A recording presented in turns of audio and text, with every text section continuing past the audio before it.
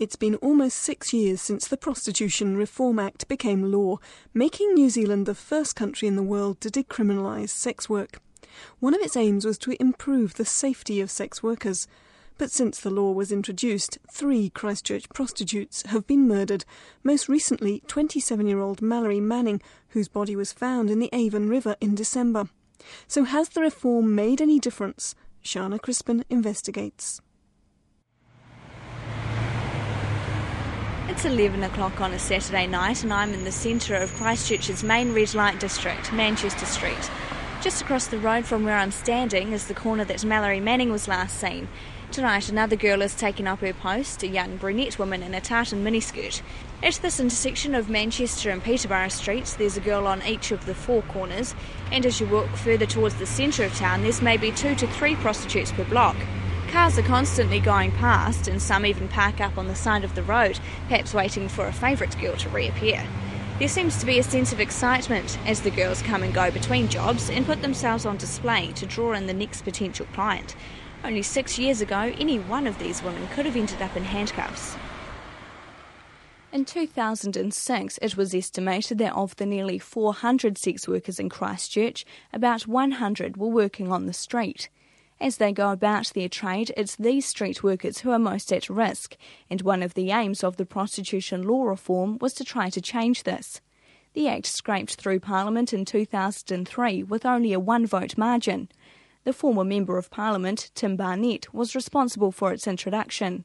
We had the beautiful irony of sex workers who were paying income tax because Inland Revenue had no primary judgment about whether or not money was obtained legally or illegally, so they were registering to pay tax as sex workers. They were receiving condoms free from the Ministry of Health, and at the same time they were liable to arrest by the police, who would then use the fact they were carrying condoms as evidence of the fact they were sex workers. So you had the state recognising people's existence in some areas and then not recognising in other areas. So there was an utter inconsistency in the way that the law was operating. New Zealand is different to other countries in that it has decriminalised prostitution, as opposed to legalising the profession. With decriminalisation, emphasis is placed on creating law that aims to reduce the potential harms of the industry. This is meant trying to stop the exploitation of sex workers and increase their safety, working to get underage girls off the street and making safe sex practices mandatory. Half an hour, 120, 3/4 an hour, 150, 1 hour, 170. And then you have doubles, which is 2 ladies for half an hour's one's 260, and your hours 400. Then you have overnight prices. Sex worker Phoebe works at one of Christchurch's most infamous brothels, the Atami Bathhouse, but she hasn't always worked from the safety of a parlour. Phoebe began, as many girls do, working on Manchester Street, which she says is much scarier. When you're with a client, you're in their car, so you're a bit more vulnerable. They, drive off with you, don't listen to what you're saying, take you to places where you don't want to be. Basically, you're quite helpless because you've got no backup following you. You're by yourself with them. You've got more vulnerable for them pinning you down, not letting you out of the cars. They could hit you, grab your purse. You don't know what they're doing, what they've got on them, such as knives or anything like that. According to an estimation of the numbers of sex workers in New Zealand carried out for the Ministry of Justice in 2006, only about 10% of prostitutes work on the streets, whereas 53% work in brothels, and the remaining 40% work in private parlours, including their own home. However, it's street workers that have become the face of prostitution, perhaps because they're trading out in the open, in public, but also perhaps because of the dangers they face. The police in Christchurch have launched a homicide inquiry into the death of a young woman whose body was found in the Avon River this morning. A member of the public discovered the body and notified police shortly before 7 o'clock. The police are due to give a media conference shortly. Our reporter Shana Crispin joins us now. Since the law changed, 3 Christchurch street prostitutes have been murdered. Most recently, a passerby found the body of Mallory Manning in the Avon River in December. The police say it's likely she was strangled and then hit several times around the head with a weapon similar to a piece of reinforcing steel. Her murder and those of 2 other Christchurch prostitutes have raised questions about whether the Prostitution Reform Act has done much to improve the safety of street workers. One of its aims was to improve the relationship between the police and street workers, the idea being that if there was a more open flow of information, more criminals could be caught. Anna Reid from the New Zealand Prostitutes Collective says before the law change there was a definite divide. I think the feeling was that, certainly in the early days, that they wouldn't be believed or taken seriously if they reported a sexual assault. I mean, there was a bit of a mindset like, well, you can't rape a prostitute, can you? And I think that sometimes there were other things in their backgrounds that they didn't want the police to know about. There are a lot of different reasons. But also, most importantly, they knew that they could be arrested for soliciting. And although it wasn't happening a huge amount, it did happen.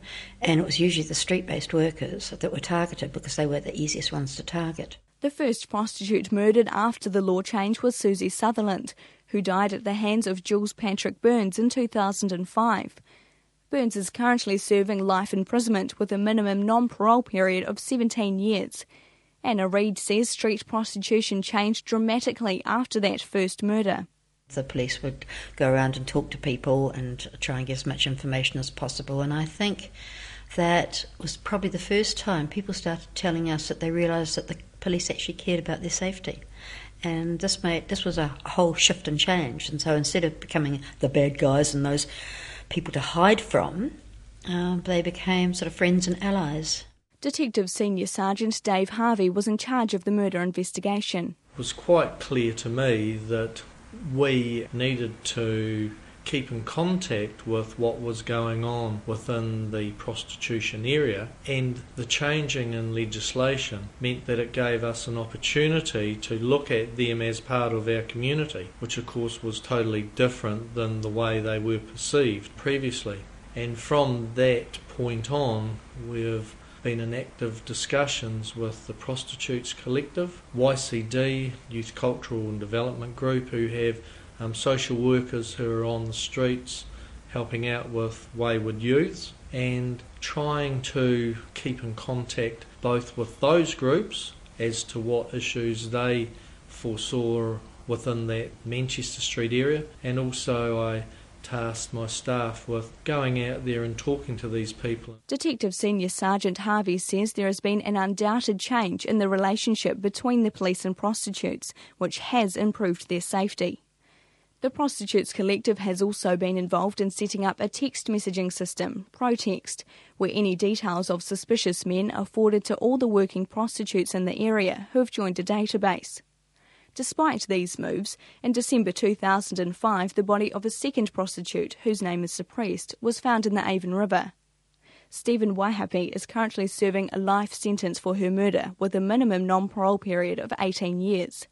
3 years later, Mallory Manning's body was found. Detective Senior Sergeant Dave Harvey is at a loss as to what more can be done to prevent future murders. Christchurch is an unusual city. There have most definitely been the 3 murders, and I've got no reason why there should be those murders happening in a conservative city. We're continually working with the Prostitutes Collective and the YCD to try to prevent it happening. I can't tell you what every male in the city is going to be doing or what might happen, but we are trying to do something. Sex worker Phoebe thinks there was probably a better relationship with the police before the law change. However, she says the street workers believe the police are doing everything they can to catch Mallory Manning's killer. The girls know, but it's a hard one to solve. I mean, if they don't know how, and they're there, how the police are supposed to, Yeah, it's just hard to solve. Unless, someone's going to speak out, and some of them don't. I mean, they might know who done it, but it's the fear of going and saying it, whether they'd get in trouble too. Detective Inspector Greg Williams has been heading the investigation into Ms Manning's murder. He says a strong relationship between the police and prostitutes has been extremely important as they gather information. Well, I think it's absolutely critical. The reality is that the women working down there are there all the time. They might have well encountered this person leading up to Mallory's death. and may well encounter this person post the death. So they retain a huge amount of information for us, as does their minders, who are down there all the time also. So studies overseas have pretty much shown that often the person responsible is a punter, someone coming there, a client of some sort. So it's very important that, that we build a strong relationship and a trusting relationship with them too. However, the nature of street work and the fact that many girls are on the street to support drug addictions means often they are unlikely to front up to police. Detective Inspector Williams says there's also evidence to show that street workers who use drugs are more at risk. We are not particularly interested in their drug issues at this point in time. As you can imagine, I think the key thing for us really is about information. I've heard that there's a reasonable amount of concern by the girls out there, which would be natural. So you kind of think that would be a major motivator for them to come forward and give us information. I mean, some of them are clearly driven by drug use, some are driven by alcohol use, and others simply out there making money because that's the way they want to do that. But certainly we've seen from overseas studies that particularly girls who have used drugs tend to be more at high risk, simply because they're prepared to get in a vehicle. It's understood Mallory Manning had been a drug user in the past, but was clean when she returned to the streets in the weeks before her death. Sex worker Phoebe had worked with her in the past and knew her well from her time on the street. It could have been a regular that she jumped in the car and knew, and in that case, I suppose nothing in the world. I mean, if they want to make money and they know them, they would jump in the car and do it, so I suppose nothing in the world would have saved her, but it's sort of a hard one. Because usually the girls won't go too far from Manchester, they don't really travel away. They do their jobs within walking distance of getting back. So it's sort of an unusual jump in the car and let's travel somewhere to do it. So the chances, she obviously knew him, maybe, yeah, to get in and travel out, It's a hard one to say whether that, something could have been done. But Phoebe says whatever happened, she thinks a whole new culture is emerging, which makes street work much more dangerous than 10 years ago. A lot of girls won't report it, but there's a lot more girls getting punched over, money stolen off them, probably raped, and they won't report that. And I think it's a whole new generation coming through, probably a lot younger too, them on drugs themselves, just a whole different ball game. Where the street was more your business middle-aged man, it's got younger out there, a lot of gangs and stuff like that. But a survey of more than 700 sex workers in New Zealand, published last year, suggests that decriminalisation has had a positive effect. Gillian Abel, a senior lecturer at the University of Otago, Christchurch, was one of its lead authors.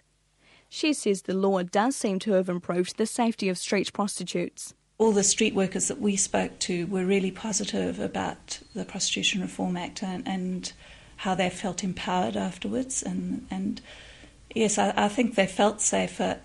It's more difficult for street sex workers to ensure their safety than in an indoor venue, because when they get into a car, when they're going to an unfamiliar location, there's less control over that environment than you've got in an indoor venue. And they recognise that it's maybe safer to work indoors. But for a number of reasons, a number of street workers don't want to work under a management system where some of their money obviously has to go towards the business. And, there's a lot of that need to want the money the money's all mine. The law made it an offence to coerce someone into providing commercial sexual services, and Gillian Abel says the law has definitely allowed street workers to make more sensible decisions about who they accept work from. A lot of it is gut instinct, basically. If they don't like the look of somebody, they won't get in the car with them. And I think that's made it easier since decriminalisation, that there's not that need to rush into the car because you're doing something illegal and you don't have time to stand on the street and suss somebody out, really, because you might get seen. So it's safer now that they've got more time to be able to check out whether they want to go with that person or not. The Prostitution Law Reform Act also made it illegal for a sexual transaction to take place unless a condom or other appropriate barrier is used, with a possible penalty of $10,000 if ignored. Gillian Abel says prostitutes have always been vigilant about practising safe sex. Because they've always been high users, it hasn't made any change in the use because they're still using condoms a lot, but it's made negotiation of the condom a lot easier, and that came out in our study because now it's part of the law, and sex workers in their negotiations with clients who frequently ask for sex without a condom, now they can point to the law and say it's a requirement of the law.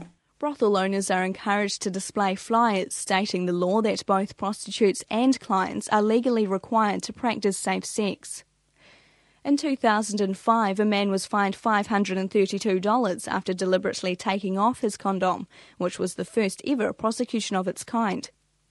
And as Anna Reid from the New Zealand Prostitutes Collective explains, it came as a bit of a shock to the man in question. Never in his wildest dreams did he think that was going to make the courts and his name would be in the paper when he did that. And those flyers are very good backup, because if you've got them in the room where you're having sex and a client's trying to get away with doing something unsafely, just point to that and just say, it's against the law. And I think, didn't realise that kind of thing. According to the survey done for the Prostitution Law Review Committee, about 60% of street-based sex workers said they found it easier to refuse a client since the law change.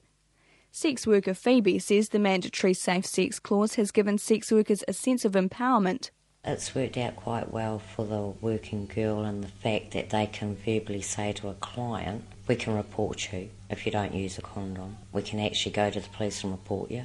So it's made the client think twice about even asking. It's been good for the working girls that they can turn around and say that, and knowing that they can get prosecuted.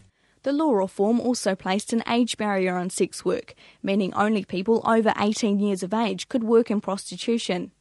Of the sex workers surveyed, just over 1%, or around 25 of them, were underage, and that number doesn't seem to have changed. But the survey did find an increased awareness about this aspect of the law, suggesting that potential clients may be less likely to approach a young worker. Anna Reid from the Prostitutes Collective.